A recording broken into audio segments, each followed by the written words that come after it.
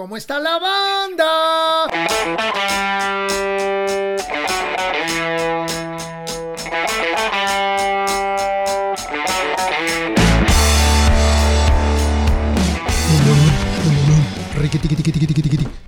Amigos, ¿cómo están? Bienvenidos a este podcast más del mes de julio. Ahí la llevamos. ¿Cómo han estado? Espero que estén muy bien, ustedes, sus familias, sus seres queridos, que la vida siga. Ahora empezaron con este asunto de que viene una variante. Yo ya no quiero ni hablar de eso, ni pensar en eso. Simplemente quiero que la vida continúe. Y hoy, para variar, abrimos el programa también con una triste noticia. Nos acabamos de enterar del fallecimiento de Sete Voltage, una chica baterista muy conocida y querida por el medio rock and rollero. Colaboró muchos años con el Abulón Flores de las víctimas del Doctor Cerebro en un proyecto que tenía llamado Abominables.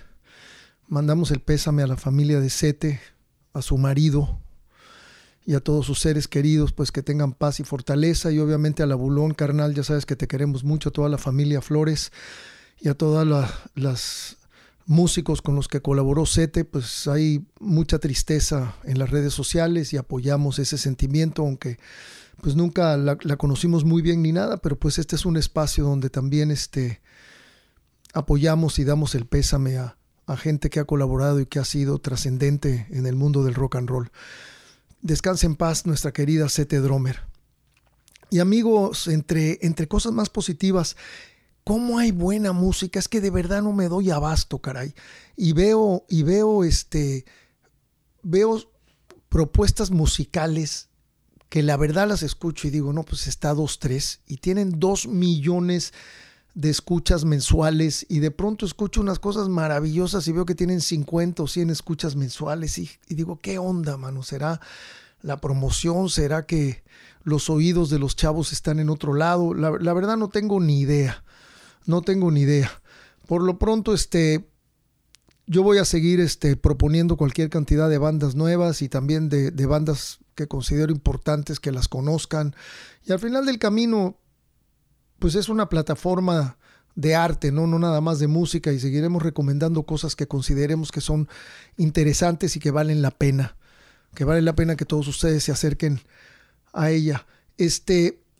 Gracias a todos nuestros suscriptores que nos siguen apoyando, estamos muy agradecidos. Viene una tercera temporada muy fuerte, estamos teniendo una cantidad de invitados increíbles.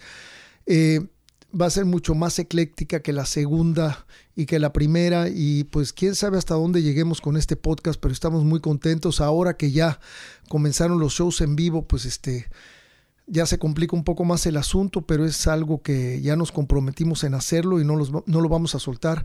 Por cierto, todo nuestro cariño al público de León, Guanajuato. Estuvo increíble el show pasado que tuvimos con Rock en tu idioma eléctrico. Estuvo increíble, de verdad. Es un gran espectáculo el alternar con gente tan maravillosa como Sabo Romo, como Cecilia Toussaint, en fin, todos, ¿no? Los Neones, El Bon, Hugo Rodríguez, Leo de Lozán, María Barracuda, Arturo Ibarra de Rostros Ocultos. O sea, espero que por ahí no se me olvide nadie, pero todos son gente muy querida, y tuvimos un gran espectáculo de aproximadamente 2 horas el domingo pasado, 4 de julio, si no me equivoco. Como saben, ya lanzamos nuestro círculo. No quiero estarles pide que se suscriban, porque estamos echándole muchas ganas. Estamos levantando cualquier cantidad de contenido exclusivo para todos ustedes. Y como siempre, estamos abiertos a todos sus comentarios. Ustedes son la parte más importante de este podcast, y sin ustedes no habría podcast. Así que les agradecemos a todos los que forman parte del círculo de amigos de Cómo está la banda. Síganos apoyando, y los que les interese formar parte de este nuevo proyecto, les repito, aquí abajo está el link. Traemos un par de saludos hasta Ecatepec. Quiero saludar a Ariana, una nena que hoy cumple años y sus papás le dicen la cosa hermosa. Qué bonito, ¿no? Bueno, saludos hasta Ecatepec, Ariana. Muchas felicidades, mi niña. Que cumplas muchos años más. Y quiero saludar hasta Quintana Roo a la banda de reggae Chan Santa Roots. Ellos traen una onda muy padre porque no solamente hacen reggae en español, sino también en maya quiché. Entonces es muy interesante, suenan muy honestos, se los recomiendo, se llaman Chan Santa Roots. Así que saludos hasta Quintana Roo, carnales, síganle echando ganas. Como siempre tenemos el fan de la semana, que en esta ocasión es alguien que nos viene siguiendo desde hace ya más de un año. Él es Juan Carlos Ramírez, pero su seudónimo es Om Submundo. Así que Om Submundo es el fan de esta semana. Y como siempre, amigos, vámonos a unas recomendaciones.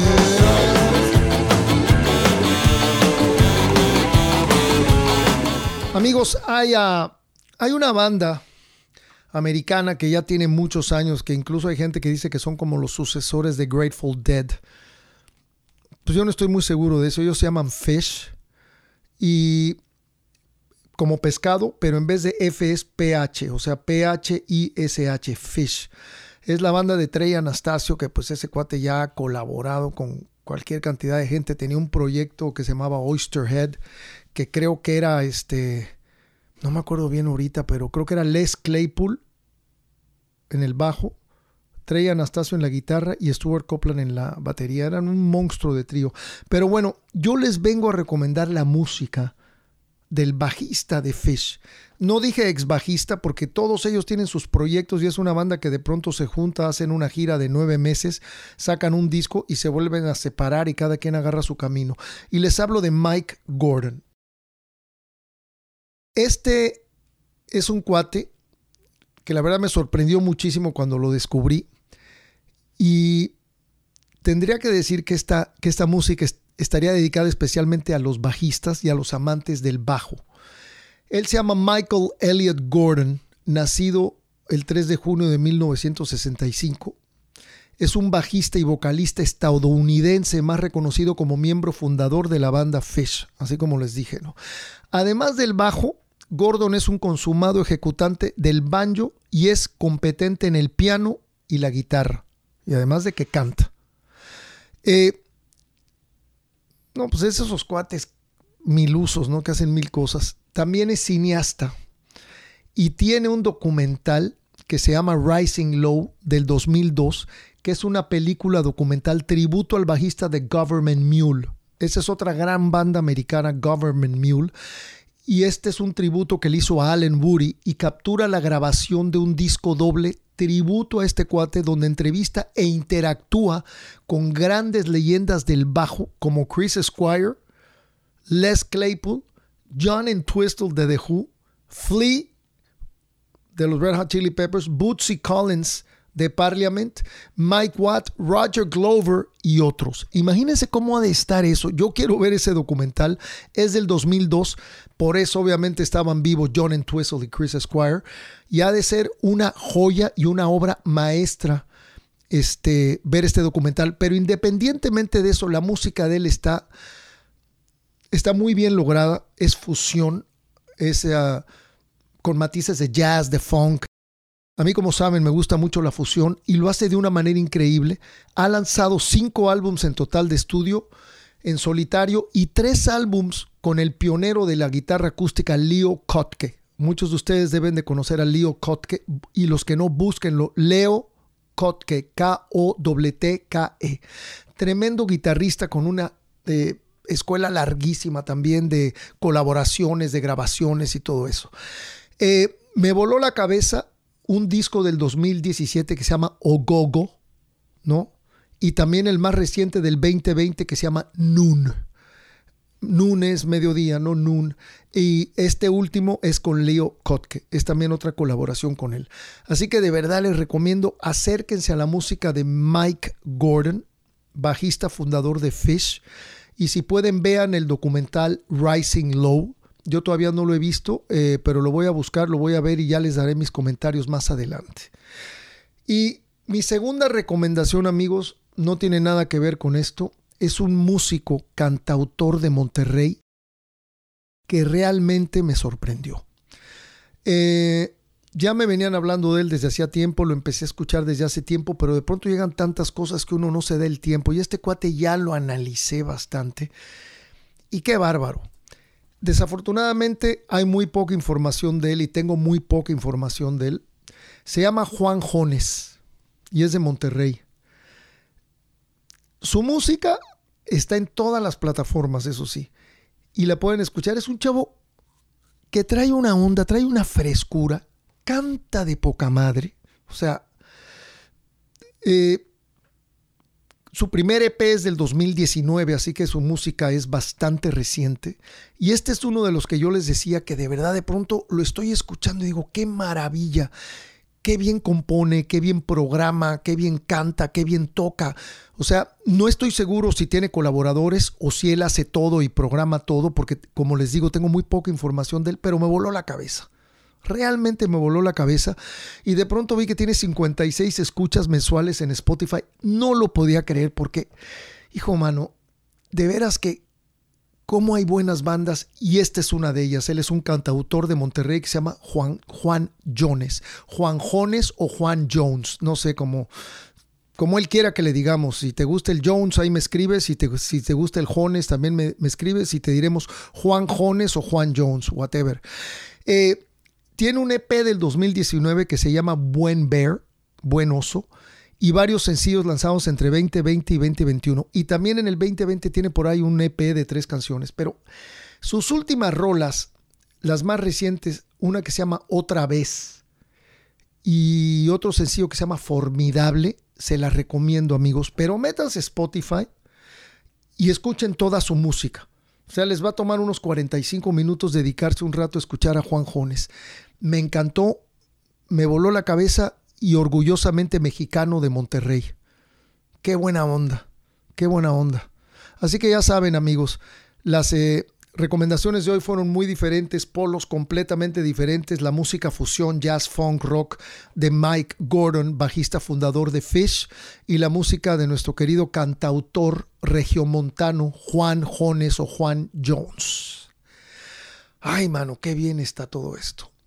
Si te está gustando este podcast, como siempre ya sabes, suscríbete, corre la voz en la colonia, en la veterinaria, en el súper, en el Walmart, a donde vayas, en la oficina, díselo a todo mundo, porque a veces se me duermen y no nos apoyan. Ya estamos en iHeartRadio, estamos ya en todas las plataformas de audio, ya las últimas fueron Pandora, y ahora también estamos en iHeartRadio. Búsquenme en Instagram, donde ya saben que todos los posts son diferentes a lo que es el podcast. Tienen cositas extras muy divertidas. También estamos en Facebook y en Twitter, ¿no? Entonces me pueden seguir en todas estas redes sociales. Y no se les olvide apoyarnos en el círculo de amigos de Cómo Está la Banda. El invitado de hoy es una persona que quiero mucho, que lo conozco desde hace muchísimos años, incluso antes de que formara parte de Café Tacuba. Y les hablo de nuestro querido Rubén Albarrán. Estoy feliz de tenerlo. Estuvimos un poco desconectados con todo esto de la pandemia y me costó un poco de trabajo localizarlo, pero al fin lo localizamos y ya hoy es el día en que lo tenemos como invitado, así que será un gran podcast. Aquí tengo una pequeña semblanza de nuestro querido Rubén. Músico, compositor, cantante, productor discográfico y activista mexicano. Es integrante y fundador de la banda Café Tacuba con una trayectoria de 30 años en la industria. Inicia en la música a finales de los 80 en la periferia de la Ciudad de México formando Café Tacuba junto a José Lo Rangel, grupo con el que alcanza fama internacional y con el que se ha hecho acreedor a premios Grammy y Grammy Latino. Qué bien. Individualmente ha editado un disco, Bienvenido al Sueño, y formó el grupo Jopo junto a Juan Pablo Villanueva y Rodrigo Aros. Como actividad, alterna gira por el mundo con su sonidero pinchadiscos Non-DJ Set. Súper creativo, no para el buen Rubén. Además de realizar duetos y versiones con diversos artistas, orquestas y grupos de México, Estados Unidos y América Latina. Es activista de causas medioambientales, de defensa del territorio, el agua, el cambio climático y ha manifestado su apoyo a diversas causas como el Ejército Zapatista de Liberación Nacional, el movimiento Yo Soy 132, Fridays for the Future, Sea Shepherd, Greenpeace, PETA, y Mexicali Resiste, apoyando a comunidades de grupos originarios como Nación Comcacac, Wirikuta, entre otros. Así que amigos, vámonos tendidos con este espacio con Rubén Albarrán que se llama Entre Amigos y Vinilos. 5, 4, 3, 2. Mi querido Rubén Albarrán, hermano, bienvenido a ¿Cómo está la banda, querido? Qué buena onda. Mi hermano Piro, ya sabes que siempre te tengo en mi corazón, te quiero Gracias, mucho, carnal, gracias, carnal. Significas mucho para mí y me pone muy contento verte contento y pues aquí estamos, mi hermano. Igualmente, hermano, igualmente. La verdad que es un placer, es un honor tenerte. Tu trayectoria es relevante, has logrado unas cosas increíbles a lo largo de estos 30 años solo con Café Tacuba y eres imparable, hermano. Y la verdad tenerte aquí me da muchísimo gusto porque te conozco desde chamaco, desde que estabas con Tora. Vamos a empezar con eso. Había un lugar en Satélite que se llamaba el High Tower, donde tocaba Ritmo Peligroso y había una banda de chavos que tocaban muy bien, que se llamaba Tora. Y tú eras el cantante. Y me acuerdo de ti con un sombrerito medio ska, un sombrerito al estilo de los Specials. Ándale, es cierto. Platícanme un poquito de esa época, porque eso es pre-Café Tacuba, ¿no? Entonces tú ya... Claro. Empecemos por ahí, mi querido Rubén. De hecho, yo quisiera empezar un poco antes. O sea, órale, venga. En la preparatoria, yo tenía un amor, ¿no? Así, ya sabes, esos amores platónicos. De una chica que conocía desde la preprimaria, imagínate, desde entonces estaba enamorado de ella. Pero en la preparatoria, bueno, pues ya, pues, yo quería tener acercamiento con ella, pero pues ella nada más andaba con chavos grandes, ¿no? Entonces se iba al Hip 70 y me contaba, ¿no? Que escuchaba así a Ritmo Peligroso y a Size, y bueno, en esa época era Dangerous Rhythm. Claro. Entonces, híjole, para mí era una emoción, ¿no? Años después, pues ya cuando Tora fue mi segundo grupo. Tenía un grupo en la preparatoria, pero Toro fue mi segundo grupo y entonces ya tocábamos en barecitos aquí en Satélite. Uno de ellos era el High Tower y pues para mí ya los había visto tocar a ustedes en algún lugar, no recuerdo dónde fue, pudo haber sido en el Naucali, ¿no? Donde se hacían algunos conciertos, no sé si recuerdas. Y también me acuerdo de una iglesia que había en Lomas Verdes donde hacían conciertos y tú llegaste ahí de chamaco. Ajá, en la iglesia de economistas. Eso. Y entonces, bueno, pues para mí fuiste a una escuela, ¿no? Digo, todo Ritmo Peligroso, o sea, escucharlos era impactante porque sonaban increíble, eran unos musicazos y era un shock verlos tocar. Y bueno, verte como frontman, para mí, pues siempre fuiste así como, yo quiero ser como el Piro, ¿no? Ajá, entonces... Gracias, hermano, qué maravilla, qué pues bonito. Sí, con Tora era mi segundo grupo,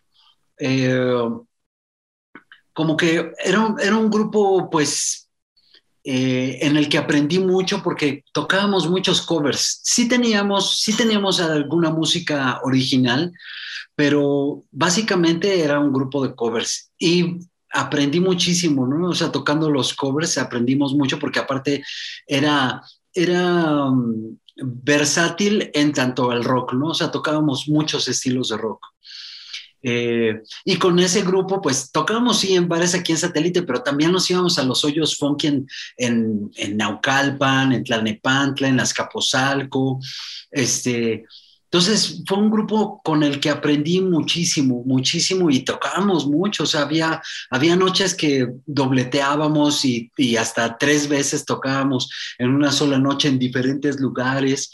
Era una época muy bonita, de verdad, tú seguramente lo recuerdas, tal vez desde otro lugar, porque pues ustedes ya eran Ritmo Peligroso, no eran una banda grande que todo mundo admiraba, Y pues nosotros estábamos picando piedra, ¿no?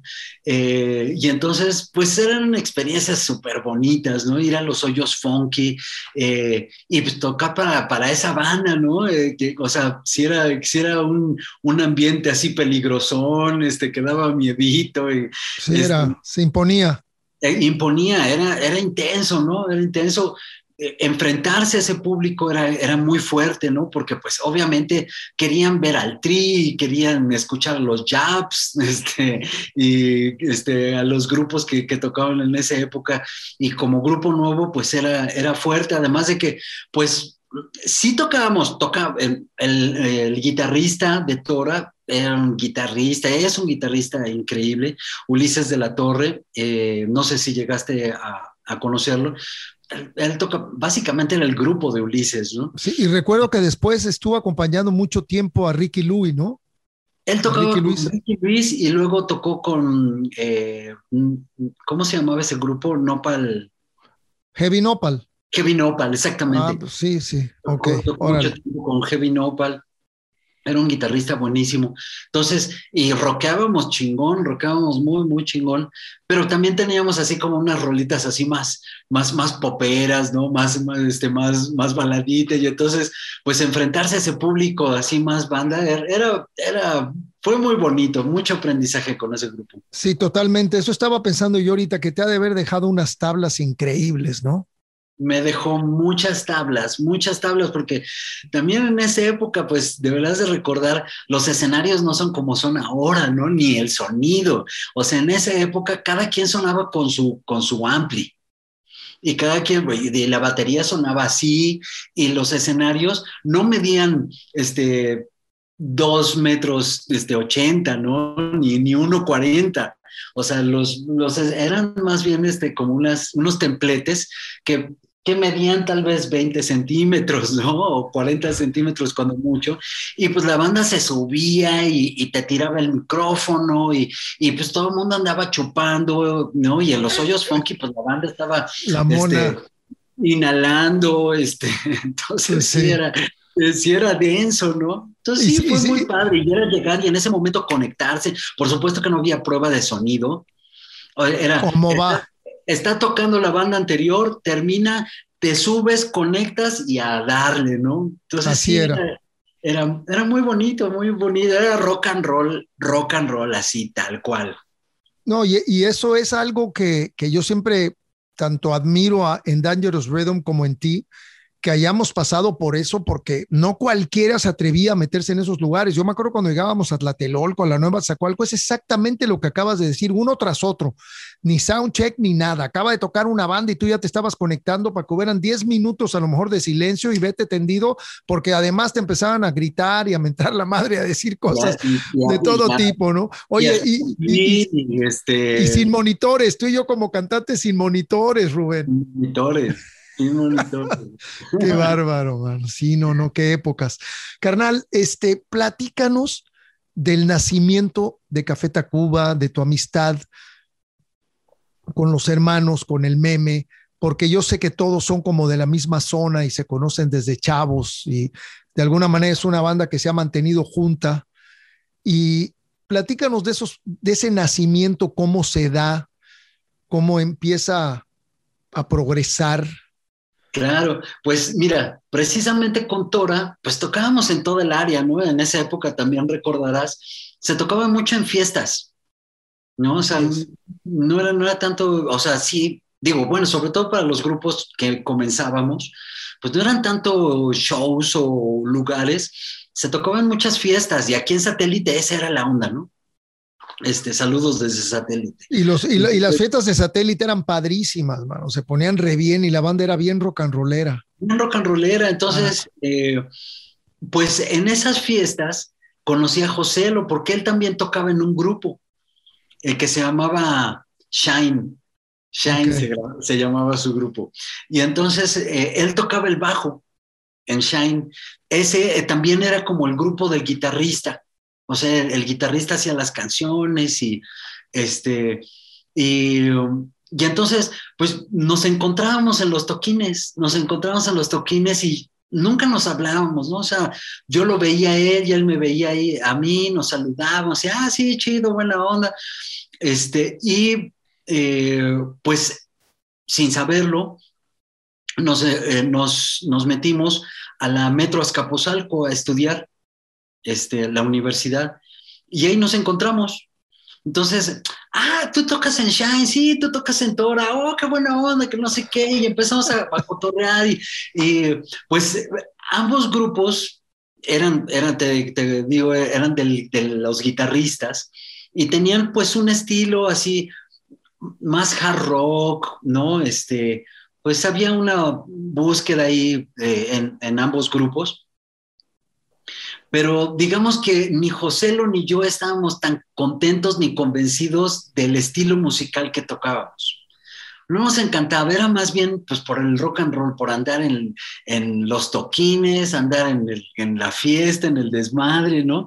Pero no nos encantaba el estilo musical. Nosotros pues como que nos gustaba mucho el punk, nos gustaba el new wave, nos gustaba el techno. Entonces, pues una vez que nos encontramos, empezamos a decir, no, ¿y a ti qué te gusta de música, no? No, pues a mí me gusta, ¿cómo se llamaba este? Ahorita se me fue el nombre de este grupo, del que, bueno, fue muy importante para nosotros, que salían así al frente en el escenario. Qué bonito era cuando platicábamos así de corrido, ¿no? Sí, claro. Y ahorita de pronto los lapsos de memoria. Pero dime, a lo mejor yo me acuerdo, tú dime. No, ahorita vas a saber quiénes son. Estaban los 4 al frente con sus como controladores. No había baterista. Kraftwerk, los alemanes. Kraftwerk. Wow. Exactamente. Sí, pues. Entonces, para nosotros esa imagen así era de, wow, güey, o sea, ese grupo no tiene baterista, o sea, están transformando la imagen del rock and roll, del rock, que ya no es tan rock, o sea, para nosotros fue como el entendimiento de, el rock no es la forma, el rock es el concepto, es lo filoso, eso es rock and roll, ser filoso. Y para nosotros así ver a 4 tipos con sus controladores increíble, sin increíble. Era algo así dijimos, no mames, esto es el filo, cabrón, o sea, esto es lo más chingón. Y entonces empezamos a compartir o sea, todos los grupos que nos gustaban, ¿no? Heaven 17 y Visage y bueno, pues Size, ¿no? Y Ritmo Peligroso y pues muchos otros, ¿no? Entonces, como que ahí empezó como ese diálogo entre nosotros que duró un año, o sea, durante un año no entrábamos a clase en la Metro Azcapotzalco, o sea, íbamos con, José lo llevaba su grabadora, así como en las películas, ¿no? Y llevábamos nuestros cassettes y nos quedábamos a escuchar música y, oye, ya escuchaste este disco y ya escuchaste este otro. Y ahí empezamos como a desarrollar el concepto de Café Tacuba. O sea, dijimos, güey, o sea, sí, cambiemos ya así la imagen del rock and roll. Y tuvimos antes un grupo que se llamaba Alicia ya no vive aquí. Ok, con Joselo. Con Joselo y otro amigo de la escuela, de la Metro, que se llamaba Ivo. Y no acabaste la carrera, obviamente, ¿no? No la acabé, fíjate. Sí, ya somos 2, hijo. No te preocupes. Nos empezó a ir bien y yo dije, nah, ya, güey, así. De hecho, yo ya me había salido de la universidad antes de que nos empezara a ir bien con Tacuba, porque yo empecé a trabajar como diseñador gráfico y me empezó a ir bien también. Entonces, y ya el último año de la carrera, era como el proyecto terminal y había, como materias como, ¿cómo se llama esto? Administración. Y yo decía, ay, qué chingaderas, yo qué voy a andar aprendiendo administración. Ahora me arrepiento mucho. Digo, puta, qué bien me hubiera hecho tomar esas clases de administración, pero bueno, que el rock and roll fue primero, ¿no? Entonces, Eh, pues ya se me fue el avión, pero pues sí, así fue como empezamos a desarrollar. Ah, sí, Alicia ya no vive aquí, tocábamos con ese amigo llamado Ivo, pero como que nunca logramos mm, así sonar bien. eh, Se nos unió Quique en el bajo. Además, nuestros instrumentos estaban súper pobres, estaban muy chafitas así. Eh, Ellos tenían un bajo imitación Hofner, así como el de Paul McCartney, pero que sonaba muy mal.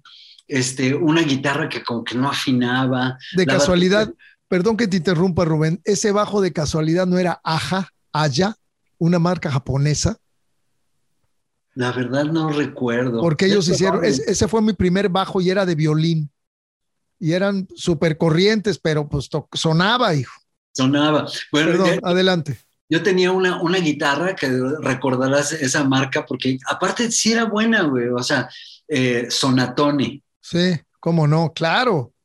Este, y bueno, pues sí estaban como muy pobres y no teníamos dinero para comprarnos así carritos, ¿no? Los efectos, eh, Pedales. Sí. pedales de efecto, ¿no? Distorsionador, delay, chorus, ¿no? Flanger que se utilizaba tanto en esa época. Entonces, bueno, pues era conectar la guitarra y sonar así, sonábamos muy feo y aparte, cuando nos juntábamos a ensayar, nunca terminábamos una canción, ¿por qué? ¿Quién sabe? O sea, empezamos a tocarla y nunca llegamos al final, nunca llegamos al final. Entonces, nunca salimos a tocar. Este, entonces nos deshicimos, Faltaba algo. faltaba algo, nos deshicimos y digamos un año más tarde, eh, pues yo estaba tocando con Tora en esa época y empecé a hacer como experimentos por mi parte, así, hacer como guapangos, pero electrónicos, ¿no? Con teclados y cajas de ritmo. Y entonces en algún momento José lo me dice, ¿qué onda? Hagamos otro grupo, güey, o sea, y algo más, pues como lo que queremos, o sea, nos gusta Kraftwerk, nos gusta los grupos de New Romantic, el techno, en vez de tener un baterista, comprémonos una caja de ritmo, pues órale, va, ¿no? Y dijimos, bueno, no tenemos así dinero para comprar pedales, efectos e instrumentos que suenen mejor. Sonemos barato, güey. O sea, así eso es lo que tenemos, sonemos barato. Compramos una guitarra acústica y un tololoche y lo mezclamos con la caja de ritmos. Ahí estaba ya la idea. Claro. Ajá. Y dijimos, perfecto, güey. Y eso fue, güey. Eso fue, dijimos, no manches, esto está poca madre, porque en la universidad, pues nos enseñaban algo que se llamaba marco teórico, ¿no? El marco teórico era, bueno, ¿para quién vas a diseñar, no? O sea, estás diseñando para qué sociedad, ¿no? Pues vas a diseñar para la sociedad mexicana, pues tienes que tener elementos de la cultura popular para diseñar y poder crear los canales de comunicación correctos, ¿no? Pues para eso, para comunicar lo que tú quieres, el mensaje que estás mandando. Entonces, eso que aprendimos del marco teórico, ¡pum!, pues lo trajimos a la música y entonces, pues ahí nos metimos a explorar las discotecas de nuestros papás. Ok. Y entonces ahí encontramos pues toda la música mexicana de los años 40, 50, cuando pues toda la música regional, todos los músicos regionales tradicionales venían a la Ciudad de México para hacer programas de radio del XW y se quedaban a grabar. Entonces, pues esos discos eran los que había en las casas de nuestros papás, eran las discotecas de nuestros papás, ¿no? O sea, tenían al viejo Elpidio y a la rondalla de Saltillo y tenían a la Cacahuata y tenían o sea, había música tropical, había música norteña, había música de Guerrero, había música de prácticamente de todas las regiones de México, pero también, o sea, había bossa nova y había, por supuesto, pues los discos de los Beatles porque eran nuestros papás, ¿no? O sea, como que ellos alcanzaron, digamos, como el principio, pues, del rock and roll. Entonces, pues sí, había sus disquitos de los Beatles por ahí. No llegaron a los Rolling Stones, por ejemplo, pero, ajá. Entonces, bueno, ahí también había una mezcla interesante. Y entonces, pues sí, nos abrimos al bossa nova, a la música brasileña, a la música cubana, había mucha música cubana, Bola de Nieve y obviamente Uf, la Matancera y la bueno, aquí Orquesta Aragón.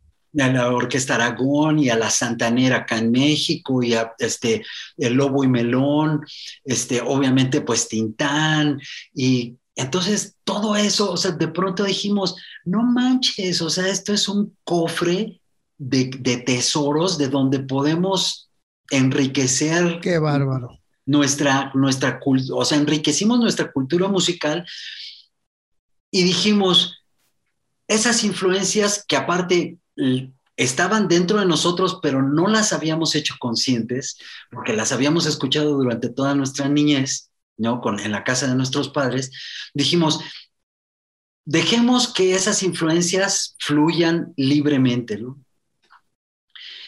En el grupo anterior, en Alicia ya no vive aquí, teníamos dos canciones, eh, una era Persianas y la otra era María, pero Ok, tenían otros arreglos. O sea, Persianas era más dirigida a un ska, así directamente, ¿no? Y María, según nosotros, era como una onda medio eh, Everything But the Girl, ok. este, eh, Prefab Sprouts, Sí, más fusión. más fusión así. Ok. Pero ensayábamos en la casa de José Lo y de Quique y la mamá nos hizo unos comentarios de esas dos canciones. Nos dijo, esa de Persianas parece una polca. Oh, ¿no? Dijimos, órale, órale, ¿no? Venga. Ajá. Y María suena como un bolero. Fíjate. Dijimos, cámara. Y entonces, una vez que nos quedó eso en la mente, cuando nos volvimos a reunir ya para formar Café Tacuba, dijimos, hagámoslas así, hagamos esos arreglos, hagamos unos arreglos más bolero y más polka. Y ahí Qué comenzó todo. interesante, Mau. Qué buena historia, ¿eh? Qué buena historia. Sí, Y qué chido lo de los comentarios de la mamá de los Rangel, ¿eh? Porque además le atinó. Oye, Rubén, ¿y por qué Alicia ya no vive aquí? pues era una película de Scorsese, Claro, claro. como que, pues estando en carreras pues muy enfocadas a lo visual, eh, pues veíamos cine y revistas, ¿no? El diseño editorial, todo eso nos atraía mucho. Entonces, bueno, pues de hecho teníamos una canción en ese grupo que hablaba, creo que se llamaba Blanco y Negro, ¿no? Nos íbamos a la Sala Fósforo, no sé si la recuerdas, la conociste, No, no. en el centro, Ok. donde pasaban puras películas de Luis Buñuel, eh, pues era la oportunidad también de ver a Tintán y a Pedro Infante en pantalla grande, ¿no? Yo me acuerdo de la sala Buñuel, que estaba ahí en Niza, Ok, donde también yo me metí a ver pues a todos esos cineastas y donde vi Un perro andaluz, ¿te acuerdas ese cortometraje que hizo Dalí con Buñuel? En claro. fin. Oye, pero esta historia de verdad, qué buena historia. Y es que se nota, Rubén, se nota de verdad la búsqueda de ustedes, porque yo sí creo que definitivamente la búsqueda de Café Tacuba por, por darle una identidad al rock mexicano se logró, pero yo creo que desde el primer disco se notó una banda diferente, una banda inteligente, una banda honesta, una banda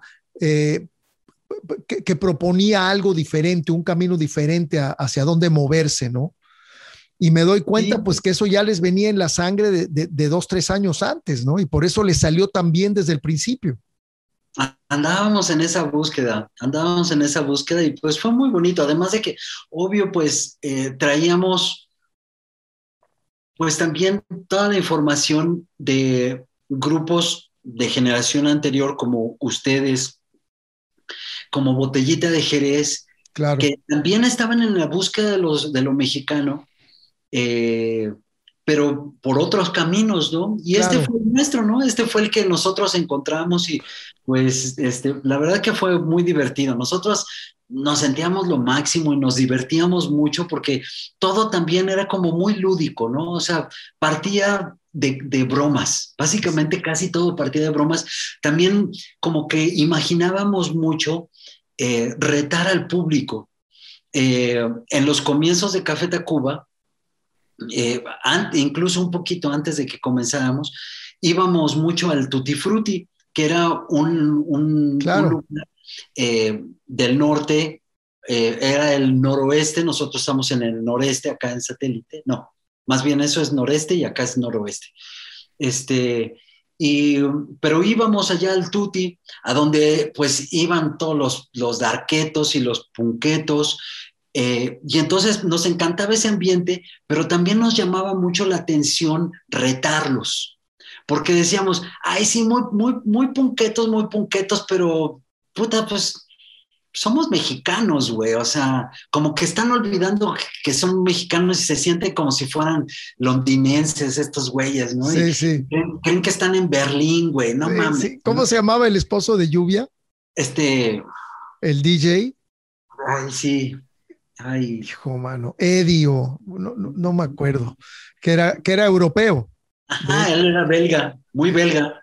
belga él. Que bueno, ahora tiene su lugar de tatuajes, ¿no? Acá por la Condesa. Órale. Entonces, sí lo he visto, súper buena onda. Y pues era como esa intención, esas ganas también, esa emoción de retar a ese público, ¿no? Entonces decíamos, sí, güey, vamos a ir a tocarles María, ¿no? Un bolerito, y pues nos van a sacar a patadas estos güeyes, ¿no? Entonces, también la parte lúdica y el retar al público fue una parte importante de lo que queríamos hacer. Era como que en el grupo anterior que tuve en Tora, en algún momento sí estaba como la intención de lograr algo, ¿no? O sea, veíamos a Ritmo Peligroso, ¿no? Que tenía ese éxito. O sea, ustedes eran los más grandes, ¿no? O sea, eran un ejemplo para las bandas de ese momento, las bandas pequeñas o que íbamos naciendo. Entonces, sí soñaba con que en algún momento llegáramos a grabar un disco, ¿no? O sea, Me ahora los imagino. jóvenes no se imaginan lo difícil que era lograr llegar a grabar un disco, era algo casi impensable, era como un sueño. Entonces, con aquel grupo, como que sí soñé que tal vez pudiéramos llegar a grabar un disco. No se logró, no lo logramos. Y entonces, cuando comenzamos a hacer Café Tacuba, nuestro acercamiento nunca fue para lograr algo. Nunca pensamos en que llegáramos a grabar un disco, ni que firmáramos con una disquera, ni que llegáramos a ser reconocidos o famosos, ¿no? O sea, nada de eso existía en nuestras mentes porque realmente era muy lejano. Era algo como, y nosotros estábamos estudiando en la universidad y teníamos claro que íbamos a ser diseñadores y ese iba a ser nuestro camino. Sí, como si Es- fuera un hobby, ¿no? La música. Era un hobby, era un Y hobby. llegó. Y Entonces, mira nada más hasta dónde llegó. ajá, o sea, vamos a reírnos de esto, güey. O sea, vamos a reírnos de todos, vamos a burlarnos y pasarla bien, ¿no? Y que nos inviten a las fiestas y que nos inviten las chelas y ese era el único propósito. Y gozarla y vivir el presente. Pasarla Oye, bien. ¿Cuántos discos ya de Café Tacuba, mi querido Rubén? ¿8? Creo que son 8, creo que son 7 o 6 de música original, 2 así como en vivo. Sí, la verdad no lo tengo tan claro. Y el Avalancha de Éxitos también fue un concepto increíble porque agarraron las canciones y las cambiaron, hijo. O sea, porque mira que hay bandas que de pronto le hacen un cover a algún tema, pero ustedes literalmente agarraron todas las rolas y las cambiaron, o sea, las voltearon y tienen detallitos de armonía, de cambios, de cosas muy interesantes. A mí ese disco me gustó muchísimo, el Avalancha de Éxitos. La versión de Chilanga Banda, pues ya es un clásico dentro de la historia del rock mexicano, o sea, qué bárbaro. Y tremendo video, ¿eh? Qué gran video con ¿cómo se llama este chamaco? El que también, muy bueno, que hizo muchos videos, Ángel Flores. Ángel Flores, Angelito le decían, porque su papá también era cineasta, creo, ¿no? Así es. El sí. Angelito Flores. ¿Dónde estará él? ¿Sabes algo de él? Sí, él vive en Tepoztlán. Okay. Está medio retirado. Pues sí, está disfrutando de la vida. Yo creo que sí hace cosas, pero pues sí, activo como en esa época. Esa fue la época, ¿no? En que Sí, muy buenas cosas hizo. Y además creo que él filmó el primer Vive Latino también. No lo dudo, sí. Creo que fue director de cámaras del primer Vive Latino. Rubén, algo que es clásico en ti es que desde la perspectiva como yo te veo, no paras, ¿no? De pronto puedes estar en Argentina de invitado con los auténticos decadentes, como puedes estar en Estados Unidos aventándote un palomazo con David Byrne, que quiero hablar de eso en un rato porque es una persona que también admiro mucho. Y tienes Jopo, que lo creaste ya, estamos hablando hace que unos 8 o 9 años, ¿no? ¿Cuánto tiempo lleva Jopo?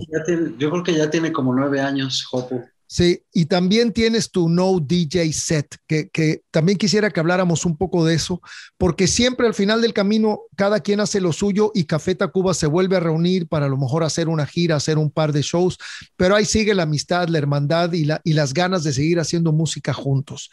Platícanos un poquito por qué surge Jopo.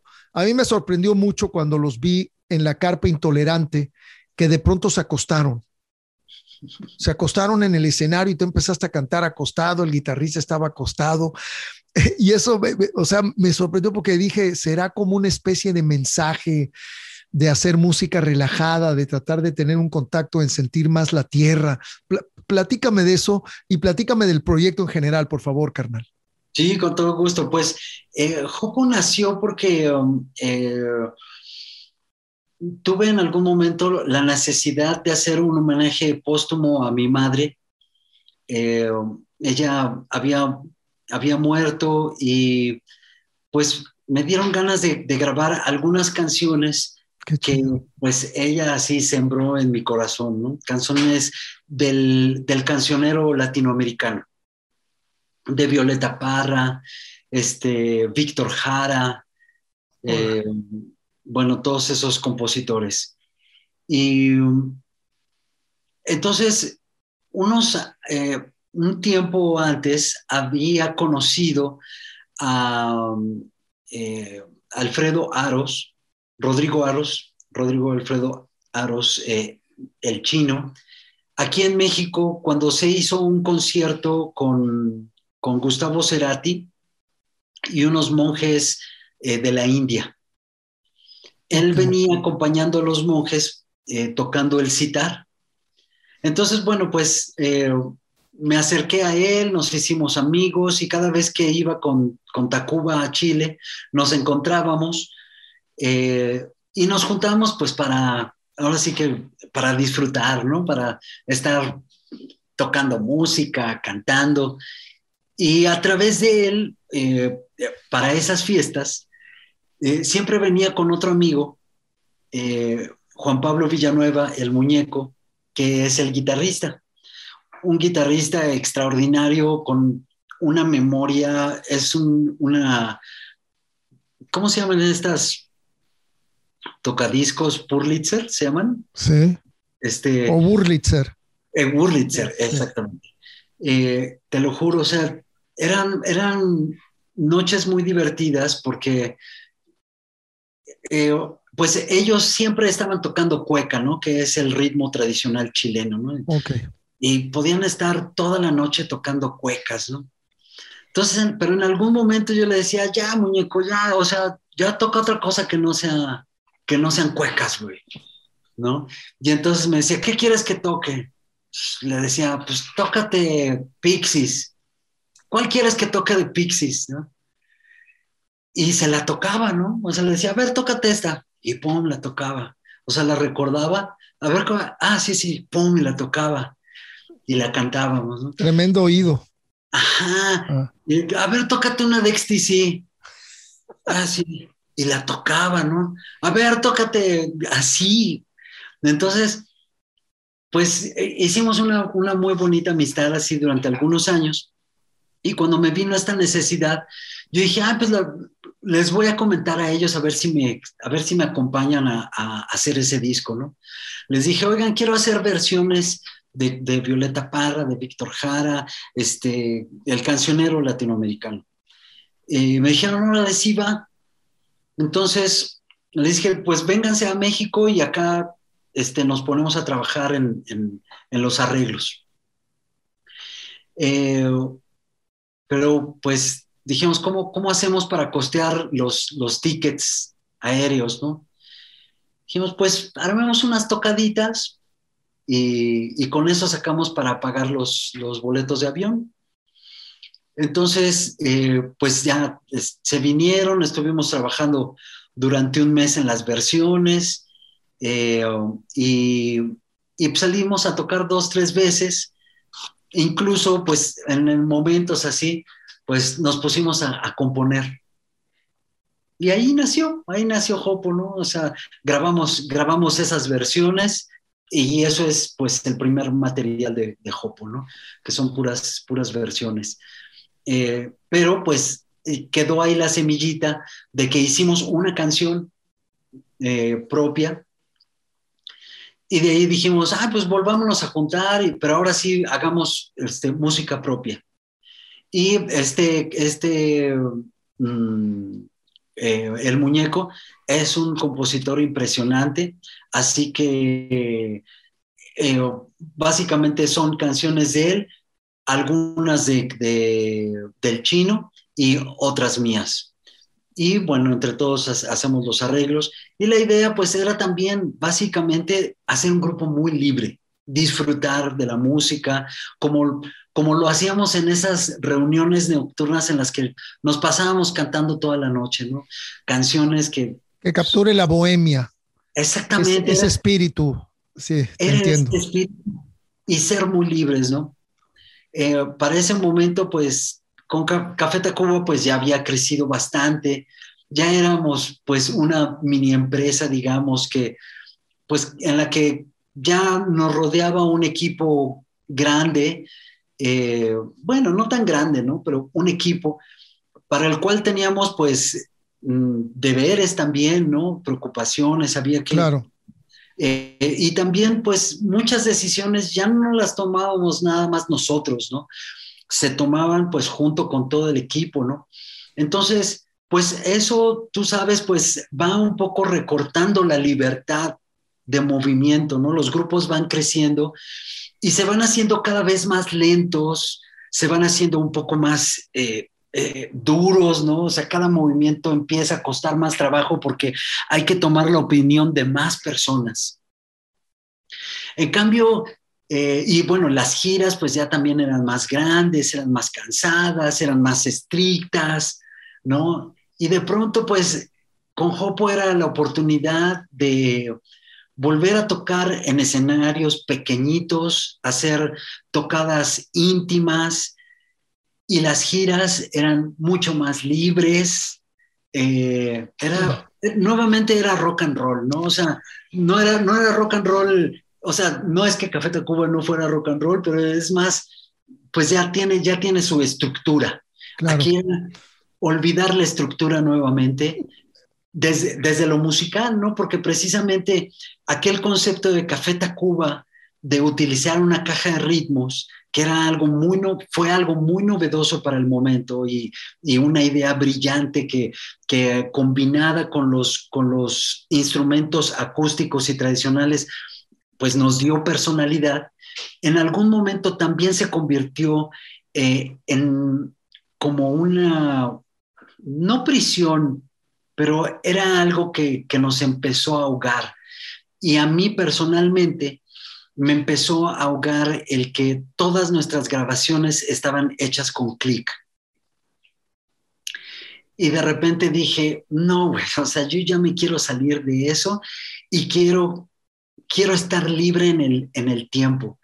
Y eso es Hopo. O sea, Hopo Te lo es como la entiendo. libertad en el tiempo, porque nunca hemos hecho una grabación con clic, o sea, todo es sin Sí. clic, se mueve en el tiempo y también era como aceptar los errores, ¿no? Porque de pronto con Café Tacuba era que todo quede muy bien, que suene muy bien, que esté perfecto, perfectamente afinado y aquí era, no, güey, o sea, que salga como tenga que salir. Lo importante es el sentimiento y lo importante, o sea, y también, ¿no? O sea, así, la forma de grabar era, bueno, eh, lo que escuchamos en la radio son Frankensteins, porque son puros recortes de las mejores tomas. Para que la toma suene perfecta, son puros cortes, ¿no?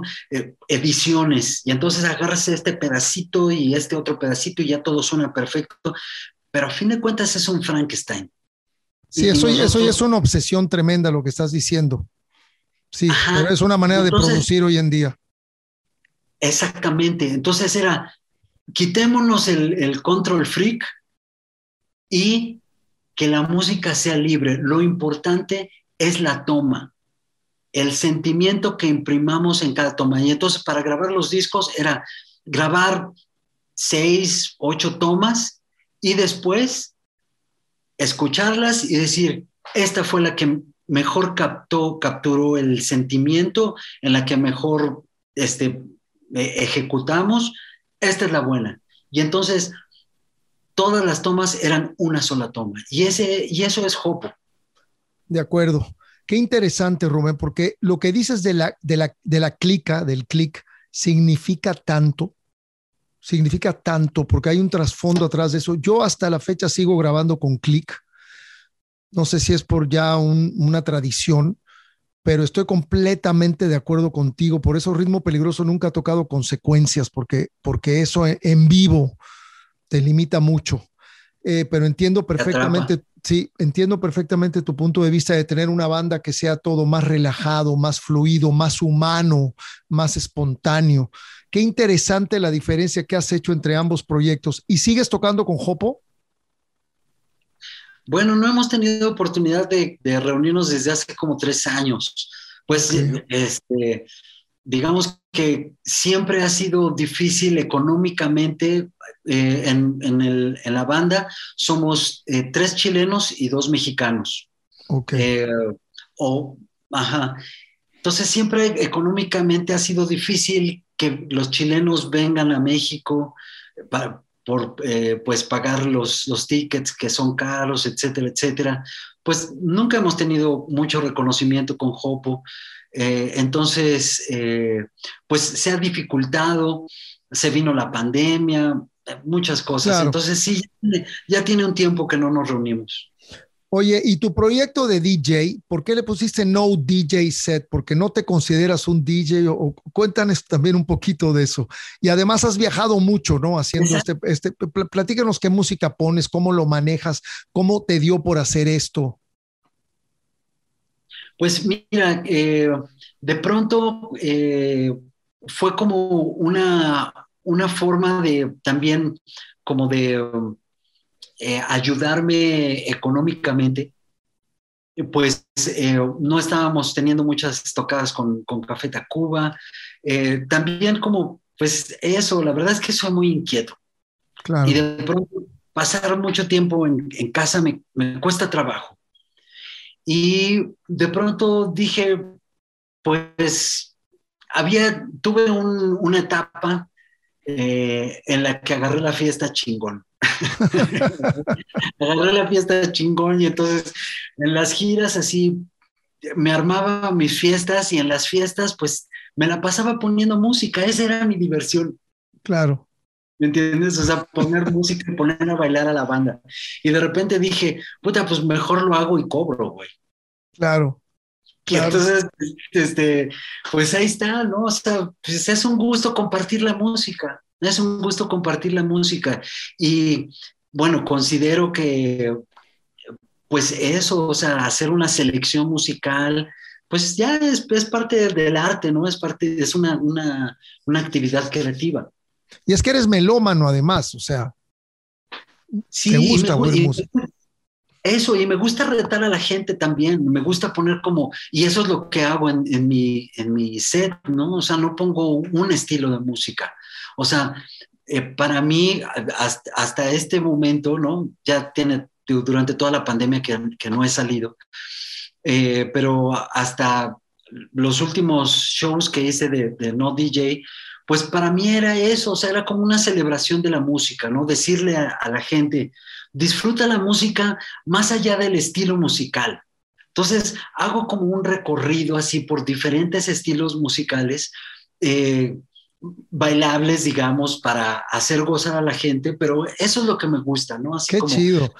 como hacer ese viajecito musical y disfrutar la música, porque la música pues es la vida, es la alegría, ¿no? Y el baile y gozar y la fiesta y eso, ¿no? Es como celebración de eso. Así es. Oye, Rubén, ¿y lo haces con CDs o lo haces con vinilos o lo haces con ambos? Más o menos, ¿cómo le armas este asunto? Pues ya en la última etapa, lo hice puros vinilos, puros vinilos. Qué chido. No, y es que Entonces, está, bueno, sí, sí. eso de no DJ set es porque no soy DJ, no hago mezclas. O sea, pues con todo respeto para un DJ, pues los DJs hacen mezclas chingonas, ¿no? Claro, Y hacen claro. cosas muy bonitas. Yo soy pinchadiscos, ¿no? Eso está poca madre, pinche. O sea, tú pones una canción tras otra. Ajá, y O sea, aparte dejo que terminen las canciones, ¿no? Porque, oh, ok. eh, Sí, porque también eso es, no haces el crossfade ese que hacen mucho los DJs y ese tipo de cosas. no hago crossfade, o sea, generalmente dejo que corra toda la canción porque pues también la canción tiene su narrativa, ¿no? Entonces, pues dejarla correr, ¿no? Y que las partes que son lentas, pues también o sea, si están bailando, bueno, también hay momentos para escuchar, ¿no? Claro, qué bien. Y este proyecto también te ha llevado a viajar por el mundo entero, ¿no? Pues no tanto, he tocado en Europa, pero pues aprovechando que estaba de gira con Tacuba, Ok, pues se armaron pues presentaciones en Europa. A Estados Unidos sí he ido a tocar solo, he ido también a algunos lugares de Latinoamérica a tocar solamente de DJ. Pues sí, la verdad es que tiene éxito también porque mucha gente pues en realidad nada más quiere ir a verme, ¿no? A ver el personaje sí. porque son presentaciones más chiquitas, ¿no? Y tal vez la gente quiere tomarse una foto o quiere pedir un autógrafo y es más fácil que Claro. logren acercar en esas presentaciones que en un show de Café Tacuba donde va a ser casi imposible, ¿no? Y supongo Que que, suceda. que cuando estás de DJ les tiras choro por el micrófono y de pronto les comentas cosas. ¿Cantas arriba de las rolas a veces o no? Sí, digo, antes no lo hacía, ¿no? O sea, como que de entrada me rehusaba como a cantar. Y era nada más escuchen música, pero también de pronto me di cuenta que la gente quería. Claro. Y entonces dije, bueno, pues si estoy aquí para hacerlos disfrutar, pues voy a hacerlos disfrutar, pues les voy a cantar. Entonces, pues Pues sí, sí. este, pongo algunas, pongo el disco porque no tengo la pista, otras pues pongo la pista y les canto, ¿no? Qué bien, qué bien. Rubén, grabaste un disco de solista, ¿no? Bienvenido, Grabé bienvenido, sí. bienvenido al sueño. Bueno, ahorita ya hablamos un poco de Jopo, de tu No DJ set, obviamente todo Café Tacuba, tus inicios con Tora, también Alicia ya no vive aquí. Padrísimo todo lo que nos comentas, hermano. Este disco de solista, ¿en qué año lo sacaste? ¿Con qué músicos tocaste? ¿Cómo se te vino la intención de hacer algo de solista? Porque eso sí es un cambio medio radical, ¿no? Ya no es un grupo, ya no es un proyecto, es un disco en solitario. ¿Son Sí, rolas bueno, tuyas? ¿Cómo se dio todo ese proyecto de Bienvenido al Sueño? muchas gracias. Sí, pues ese disco, ese proyecto eh, surgió a partir de que, eh, pues la que en ese entonces era mi pareja y yo nos embarazamos Órale, eh, de nuestro primero y en el proceso vino el segundo, ¿no? ok.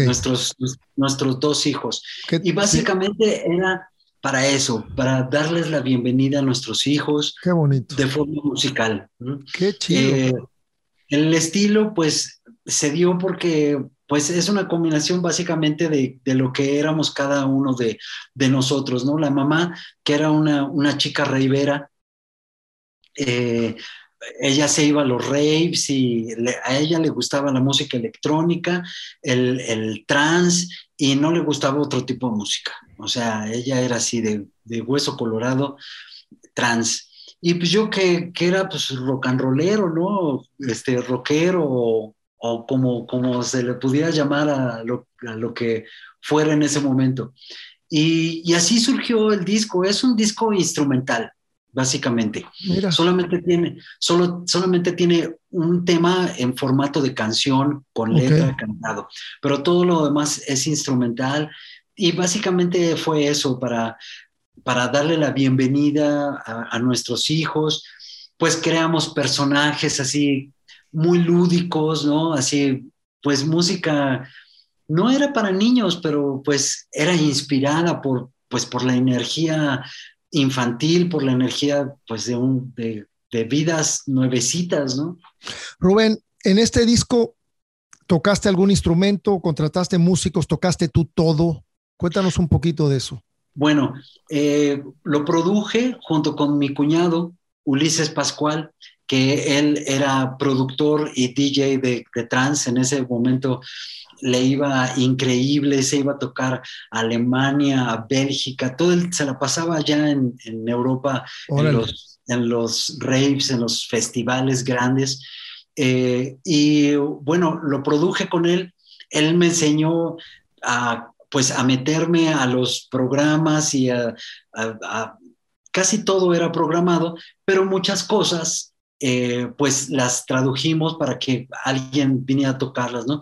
Invité al Children, a Luis Ledesma, quien desde ese tiempo ya era baterista, nos acompañaba en Café Tacuba, entonces lo invité a grabar algunas baterías y hubo sí muchos músicos, por ejemplo, estaba de Resorte, ¿cómo se llama? Ay, puta, perdón, mi memoria. Así nos pasa a todos hoy en día, no te preocupes, viejo. A mí Este, constantemente. por ejemplo, invité también a Patricio a tocar la batería, Patricio Iglesias, a me Patricio Iglesias encanta. en algún tema. El queso, Ok. ¿te acuerdas del queso de Resorte? ¿Quién más grabó? También invité en algún tema a Willy Damage de Los Exquisitos y de Los Acapulco. ¿Quién más tocó? Pero en general, tú programaste, tú concebiste el asunto y qué interesante que es un disco que le da la bienvenida a tus hijos. Eso no lo sabía. ¿Dónde podemos escuchar este disco, Rubén? Pues yo creo que nada más en YouTube es el único lugar donde existe, Ok. sí. No lo has Sí. subido a plataformas digitales ni nada. No estoy en plataformas digitales solamente con Tacuba, ¿no? Y tampoco estás con Jopo. Tampoco. ¿Y Jopo dónde está? ¿En YouTube también? En YouTube, creo que Jopo sí hay algo, no todo el material de Jopo, pero creo que sí hay algo ¿cómo se llama? SoundCloud. SoundCloud. ¿Y con Jopo cuántos discos te aventaste? Con Jopo tenemos como 5 discos. Wow. No, pues Sí, sí, ya un rato, ¿cómo no? O sea que sí. prácticamente cuando los vi en la Carpa Intolerante en 2012 estaba comenzando ese proyecto. Estábamos comenzando. Sí. Estábamos comenzando. Sí, la verdad que nuestros últimos 2 discos, los 2 discos, los últimos que hicimos, están bien bonitos, traen unas canciones hermosas. Hay un video que se llama En el Estudio, que es un programa argentino muy bueno. Hicimos ese programa en el estudio. Eh, Se lo recomiendo Ese porque lo, entonces es en el estudio con Jopo. En el estudio con Jopo, sí. Y Jopo es H-O-P-O. Exactamente. Ok. Y signo de admiración. Este, ahí como que grabamos canciones de nuestros diferentes discos y quedaron muy bien grabadas. Es un programa bonito, así como para un poco escuchar la carrera de Jopo, digamos. Un Buenísimo, pues resumen. espero que aquí los fans lo escuchen y lo tomen en cuenta. Sí, muchas Car gracias. Hijo, mano, qué a gusto estoy contigo, mi querido Rubén. Qué chévere. Hermano, no puedo dejar de hablar de algo que tenemos en común. Obviamente tú eres mucho más activo que yo, pero admiro mucho tu amor y tu cariño por la naturaleza, por el planeta, por cuidar las playas, cuidar a nuestros animales, cuidar el clima, respetar al prójimo. Tú ya llevas muchos años colaborando en cualquier cantidad de proyectos. ¿Cómo te nace esto? Porque hay tanta gente que de pronto tiene tanta fama y tanto éxito y se olvidan por completo del entorno, se olvidan por completo del planeta, del prójimo. Y tú has tenido esta conciencia desde hace muchos años. Yo quisiera que nos compartieras por qué nace tu intención y tu cariño por vivir este estilo de vida, porque yo sé que has invertido muchas horas de tu tiempo en todos estos proyectos de activismo a favor del planeta. Pues mira, yo creo que mucho tiene que ver con mi mamá, ¿no? O sea, mi mamá siempre tenía esa sensibilidad. Eh, Seguramente ahí estaba en mí esa información, esa semillita amorosa. Eh, pero sucede que como vocalista de un grupo, seguramente te ha sucedido todo el tiempo, mucha gente se te acerca porque pues los vocalistas somos como la punta de lanza, digamos, ¿no? Como el contacto con el público en muchos momentos. Entonces, mucha gente se me acercaba a compartirme pues sus inquietudes, sus preocupaciones, sus luchas, ¿no? Entonces, así se me empezó a acercar gente y asociaciones, ¿no? También con propuestas, ¿no? Oigan, vengan a tocar al, a la embajada norteamericana en contra de las pruebas del atolón y cosas así. Entonces, eso se vino sucediendo constantemente y poco a poco me fui sensibilizando a las diferentes luchas, a las diferentes situaciones que como humanos estábamos enfrentando.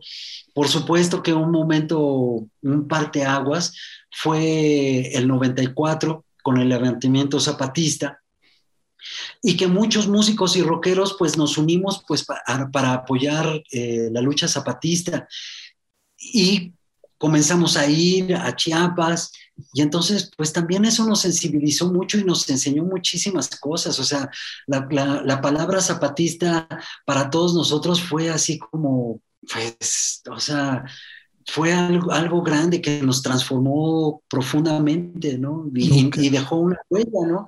Al día de hoy, pues, para mí es como pues, ¿cómo podré decirte? ¿No? Es una palabra que me vale, ¿no? Tuvo un eco profundo, ¿no? Y por otro lado también, pues comencé a asistir a círculos de palabra de abuelos, a ceremonias de medicinas tradicionales.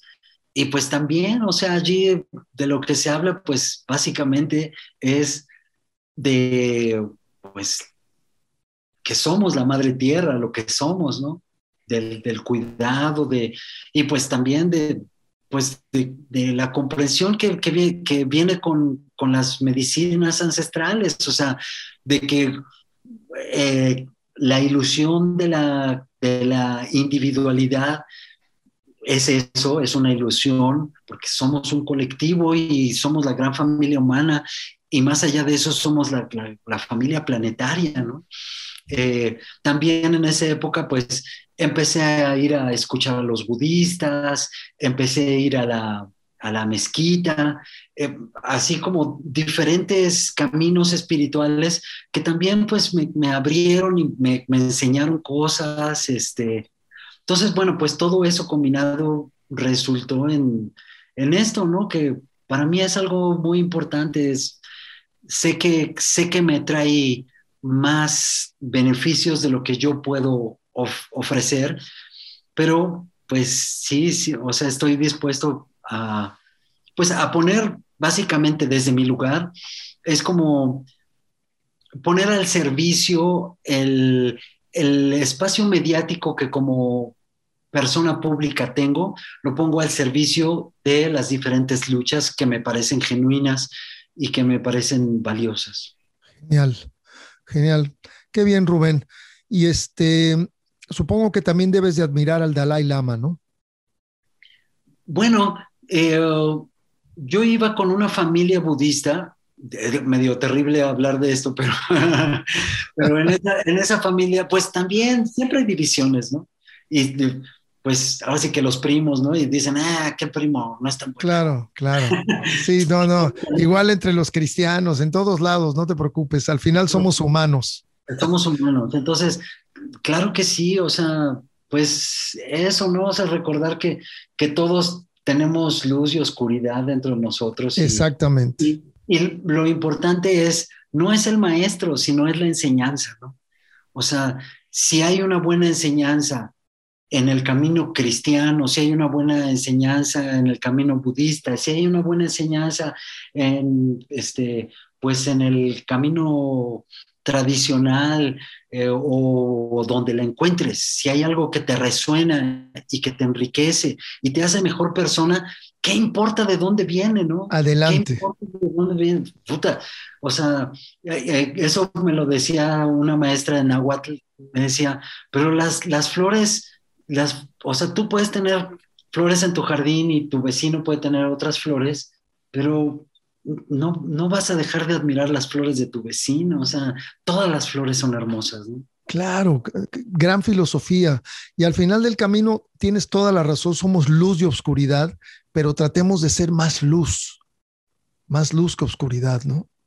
Ahora sí que es decisión de cada quien, ¿no? Sí, sí, pero, ay, mano, y más en estas épocas tan extrañas que hemos vivido, Rubén.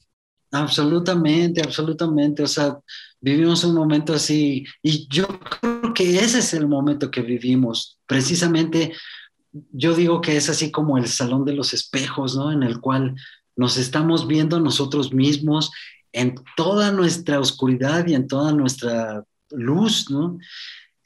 No somos más que los humanos, o sea, podemos apuntar con el dedo y decir, sí, la clase política y la clase empresarial y el narco y etcétera, etcétera, y siempre deshacerte de la culpa.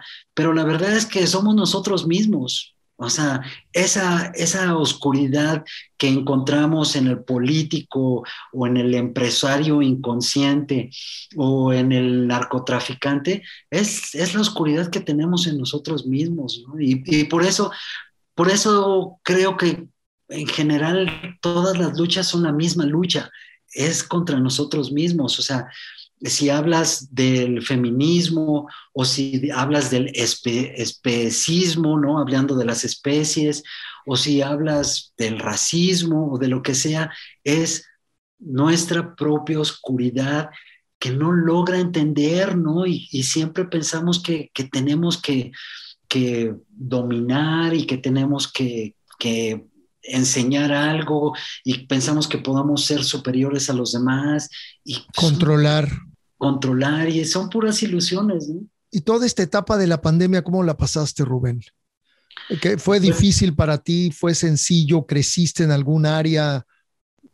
¿Cómo te has pasado todos estos meses? Porque ha sido largo ha el sido, encierro. la verdad creo que no aprendí mucho ni avancé mucho.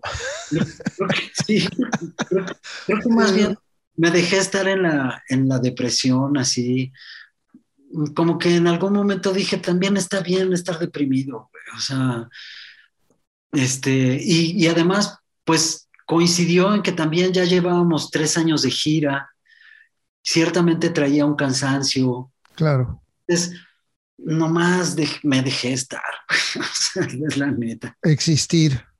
nomás existir, güey, y seguir respirando así.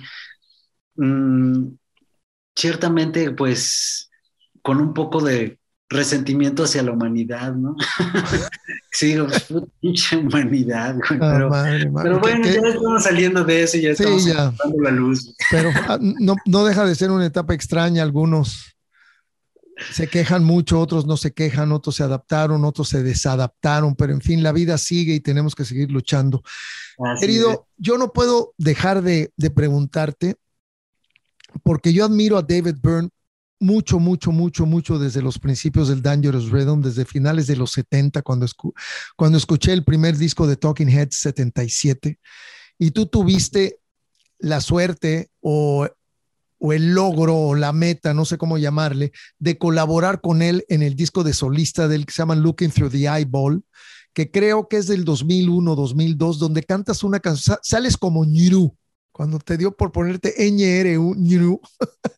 ¿Qué onda con esos cambios de nombre, mano? Eso siempre me pareció genial.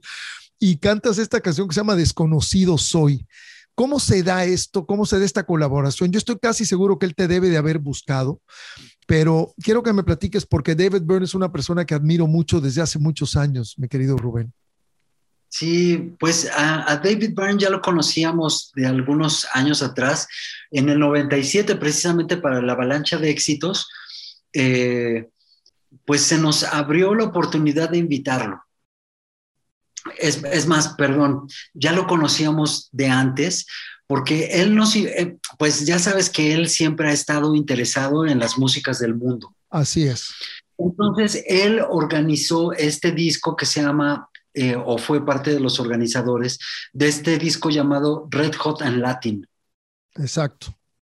Era un disco pues como dedicado a la concientización del SIDA. Que es el segundo después de Red Hot and Blue. El primero fue ese y luego viene Red Hot and Latin, claro. Unas recopilaciones muy interesantes. Así es. Entonces, él nos invitó a ser parte de este disco y pues supongo que le caímos bien, le habrá gustado la canción que hicimos. Pues sí, teníamos este sonido que pues para David Byrne ha de haber dicho, está poca madre, ¿no? Le ha de haber sacado una sonrisa, seguramente. Seguro. Entonces, por ahí se abrió la oportunidad y lo invitamos a participar en el Avalancha de Éxitos. Okay. Él participó en la canción No Controles. La de Flans. Sí, de Nacho Cano, pero que claro, para nosotros la versión que nos significaba era la de Flans, güey. O sea, sí, pero es que ustedes también le hicieron un tremendo arreglo, que ya hablamos de eso hace rato. Muy bueno. Un arreglo muy divertido. Entonces, pues cuando llegó al estudio, ahí fue cuando lo conocimos personalmente, no lo conocíamos personalmente. Llegó al estudio, llegó con su Gretsch, la conectó y aparecieron los Talking Heads ahí, nosotros así nos estábamos cagando, o sea, dijimos, ¿qué es esto, güey? Así.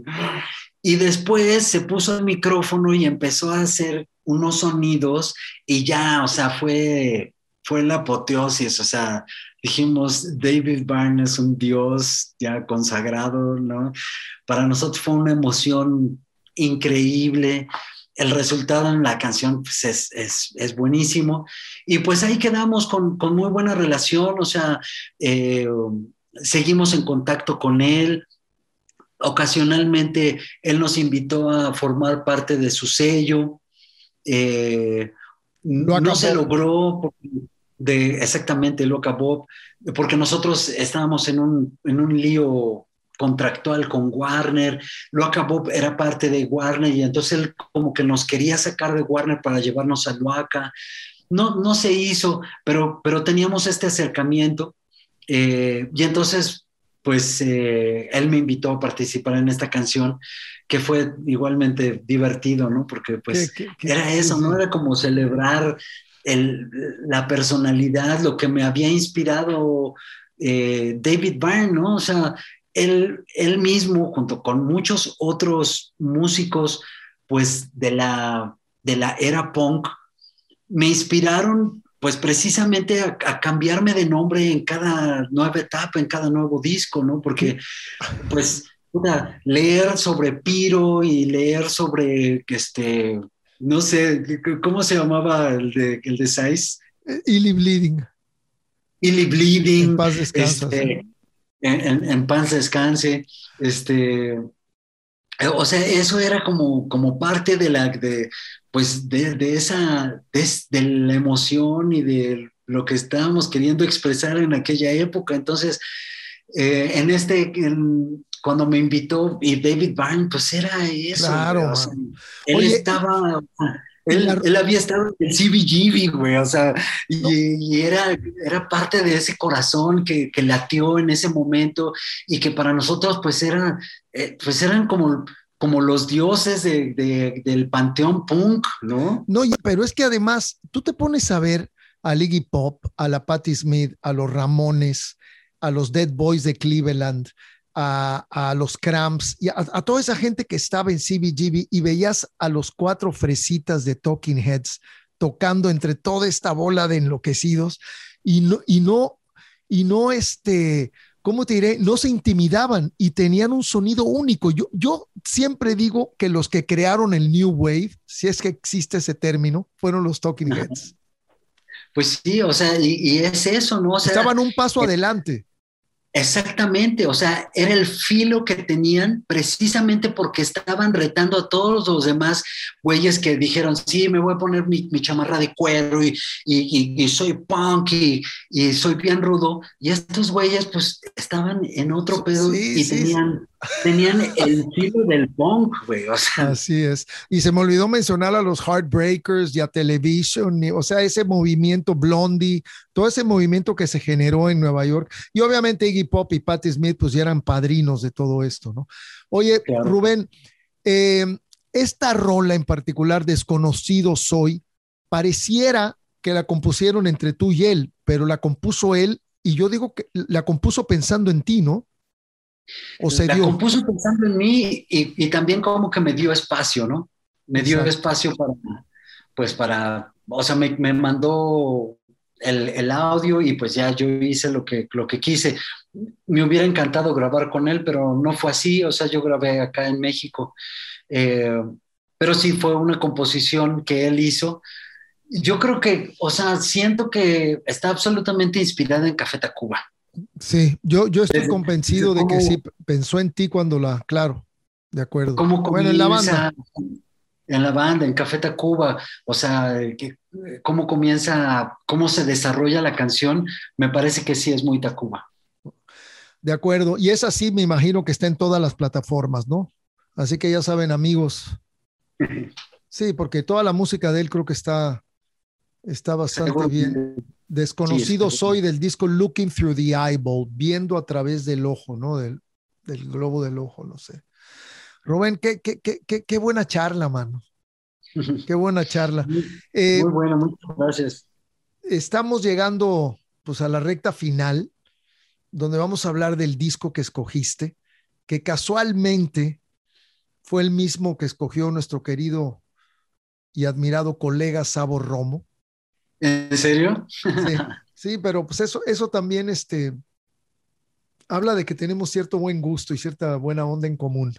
Y estamos hablando Absolutamente. del Skylarking de XTC, que aquí lo tenemos en vinilo. Discazazazazo, Aquí así. lo tenemos en Pues vinilo. ¿Por me qué, puse a Rubén? escucharlo, me puse a escucharlo, pues para recordar, ¿no? Así, ¿por qué fue tan importante? No solamente para mí, o sea, fue un disco muy importante para Café Tacuba. O sea, fue un disco que nos unió. Y te lo juro que casi me pongo a llorar así porque son muchos recuerdos, así momentos que vivimos como Café Tacuba con ese disco. Lo que representó para nosotros fue muy importante. Era, era un grupo, XTC, tú desmiénteme si no estás de acuerdo, pero era un grupo pues que traía ese filo ponquetón de New Wave, pero que en este disco empezó a evolucionar y que, o sea, los que escuchamos New Wave y Punk dijimos, ¿Qué? Ahora sí que como años después dijera, ¿cómo se llamaban? No los Flaming Groovies, los Flaming Lips. Eh, los Flaming Lips que hicieron este disco que se llamaba Finally Punks Are Taking Acids, ¿no? Entonces, finalmente. o sea, para mí fue eso. En esa época, pues, ya había tenido mi primer viaje de hongos y de lo que estaban hablando en el Skylarking, los sonidos, como un grupo que tenía el formato de 3 minutos, de canciones cortas, rápidas, al grano, que era pues parte de la esencia del punk, de pronto ya se empiezan a convertir en un grupo progresivo. Entonces, en mí resonó de esa forma. Fue claro, güey, o sea, wow, o sea, hay mucho más que las canciones de 3 minutos y la estrofa, coro. Hay mucho más que eso, muchos lugares por donde empezar a explorar en la música. Sabes que yo pienso que parte importante de este disco que no se nos debe de olvidar fue la producción de Todd Rundgren. Para mí, Todd Rundgren es uno de los grandes genios de la música americana. Y el otro día no me acuerdo con quién comentaba, que uno de los primeros discos, creo que el primer disco donde un músico toca todo, es el disco de solista de Paul McCartney, que sale más o menos contemporáneo a Let It Be por ahí. Y después hay un disco que se llama Todd, donde Todd sale con el pelo largo de colores, que es como de 1974, 73, que a mí me impresionó. Yo soy fanático de Todd Rundgren desde hace muchos, muchos años. Tuve la oportunidad de verlo en vivo y seguí también a su banda Utopia y creo que la mano de Todd en este disco tiene mucho que ver. Y sabes que además tuvieron fuertes broncas por arreglos de cuerdas y de cosas entre Andy Partridge, que es el líder de XTC, y Todd. Y yo siempre pienso que con todo y eso se nota una magia en el disco, se nota una pureza, una maravilla que, digo, a veces los proyectos cuestan trabajo para que lleguen a un cierto nivel, ¿no? Pero para nada es un disco que sientes fricción o sientes alguna mala onda, es un disco que fluye de una manera maravillosa, ¿no? Fluye increíblemente. E incluso, pues, también conocida como esa fricción que hay entre Patrick y el otro compositor, ¿cómo se llama? Es el productor Todd Rundgren. Ah, no, claro, no. Colin Moulding, que también tenían la rivalidad, pero cómo al final se compaginaban bien, mano, porque los dos eran increíbles, de acuerdo. Increíbles. Y, o sea, entre las combinaciones de ambos hacen que el disco fluya como fluye, o sea, y que las canciones no paran y vas de un momento musical a otro de una forma maravillosa, ¿no?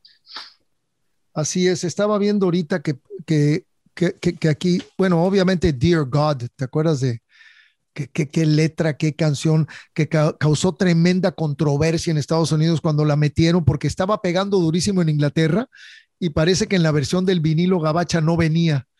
Y entonces la incluyeron con Geffen y se fue para arriba en las ventas, pero empezó una controversia, hasta hablaron a estaciones de radio amenazando de ponerles bombas a las estaciones de radio, la gente fanática.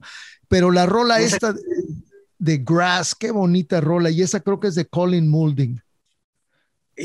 O sea, la de Pasto. Esos arreglos de cuerda con los que empieza Grass,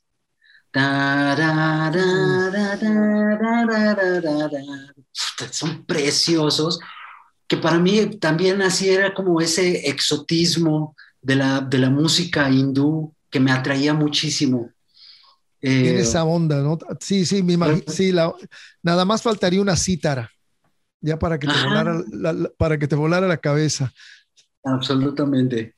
No, bueno, ¿qué edad tenías, Rubén, cuando escuchaste el Skylarking? Pues tenía unos 19, 20 años. O sea, ya fue incluso al principio de Café Tacuba. Sí, pues tal vez, sí, al principio, o tal vez estábamos con el otro grupo. Es el noveno álbum de estudio de XTC lanzado en octubre del 86. Aquí tengo unos datos pequeños. ¿Sabes? Fíjate esto es increíble lo que te voy a decir. En el 2010 se descubrió que un error de cableado durante el proceso de masterización provocó que el álbum tuviera un sonido delgado. El problema se corrigió en remasterizaciones posteriores. O sea que imagínate que del 86 al 2010 estuvimos oyendo una masterización mal procesada. Y sin embargo el disco nos cautivó. Te digo que la cuestión tecnológica a veces no es tan importante, es mucho más importante la cuestión creativa, man. Absolutamente, Definitivamente. absolutamente. Yo siempre he sido de ese pensamiento que, pues, en nuestras épocas escuchábamos, o sea, puta, te llegaba así un cassette de una tocada en Hip 70 de Dangerous Rhythm. Y te movía. Y era tu cassette favorito, güey, o sea, y lo escuchabas todo el tiempo, más allá de que no sonara bien, de que estaba mal, o que estaba grabado con, o sea, imagínate, tú debes de recordar en mi época así de, pues de jovencito, de niño, digamos aún, pues no existían los modulares con bocinas y pues en mi casa, pues éramos una familia de clase media baja, digamos, teníamos una consola que era un aparato así horizontal que tenía el tocadiscos y tenía el radio. Y lo abrías, ¿no? Ajá, lo abrías, le ponías el disco y que sonaba súper bien. Esa no era la cosa, sino la cosa es que pues en mi casa durante mucho tiempo ya mucha gente tenía sus aparatos modulares con bocinas así pues, de mejor calidad, digamos, o más modernas, no sé si eran de mejor calidad, porque lo moderno no significa que sea de más calidad.